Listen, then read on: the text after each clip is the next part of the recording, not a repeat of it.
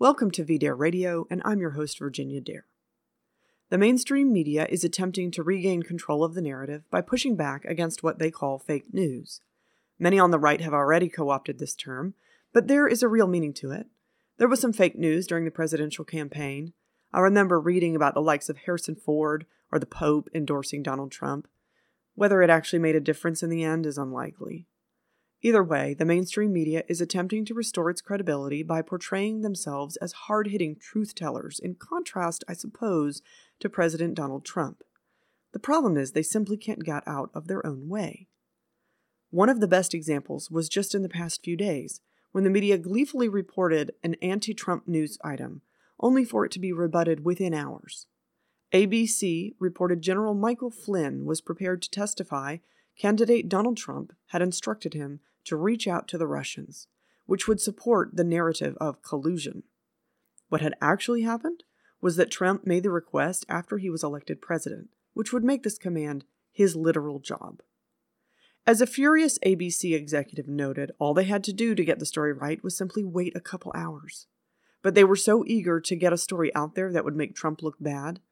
Sometimes they just make things up, as they did when President Trump recently visited Japan. As Fox News pointed out, liberal network CNN ran a ridiculous headline. Trump feeds fish, winds up pouring entire box of food into koi pond, complete with a misleading tweet from reporter Veronica Rocha that only shows Trump dumping the entire box of food. Her footage is conveniently edited to skip Abe doing the same thing. A number of liberal commentators printed the story, getting thousands of likes and retweets on Twitter. The retractions and clarifications, to the extent that they happened at all, garnered far fewer. This is a small example, but this kind of thing seems to happen all the time. The media occasionally just makes things up. But far more often, the lying press simply misleads when it comes to providing context.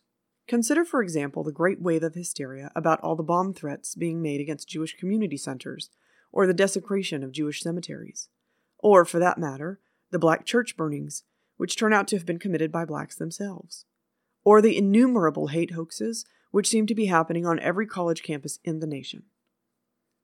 President Trump, we remember, was shamed for apparently not doing enough to speak out against the anti-Semitic violence which had supposedly been unleashed by his election.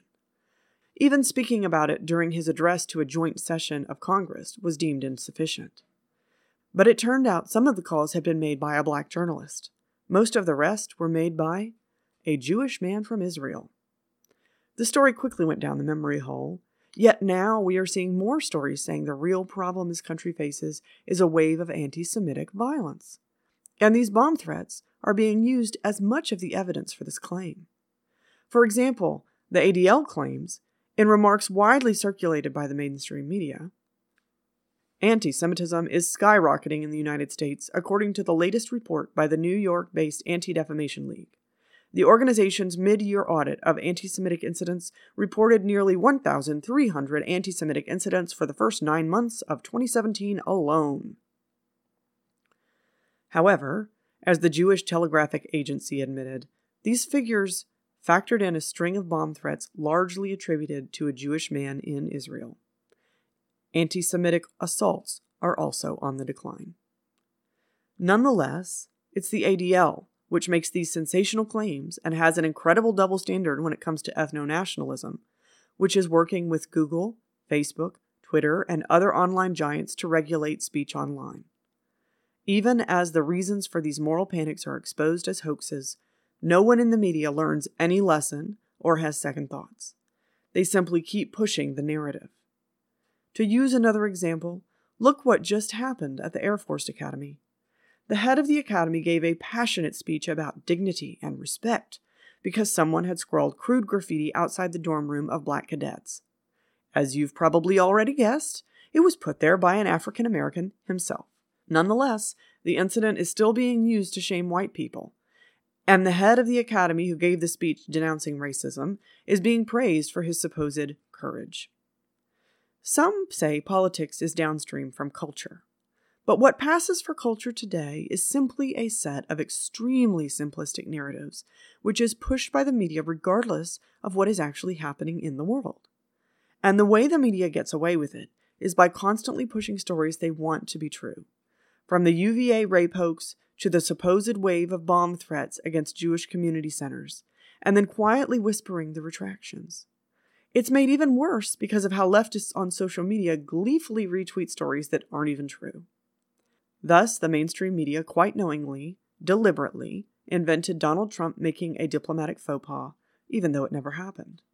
This was then circulated throughout the internet because people wanted it to be true, the same way people want certain hate crimes to be true because it supports their narrative. But even with something so simple as feeding fish, the media had completely made it up. They are knowingly lying. And if they are lying about something small, what else are they lying about? I'm Virginia Dare, and we'll talk again soon.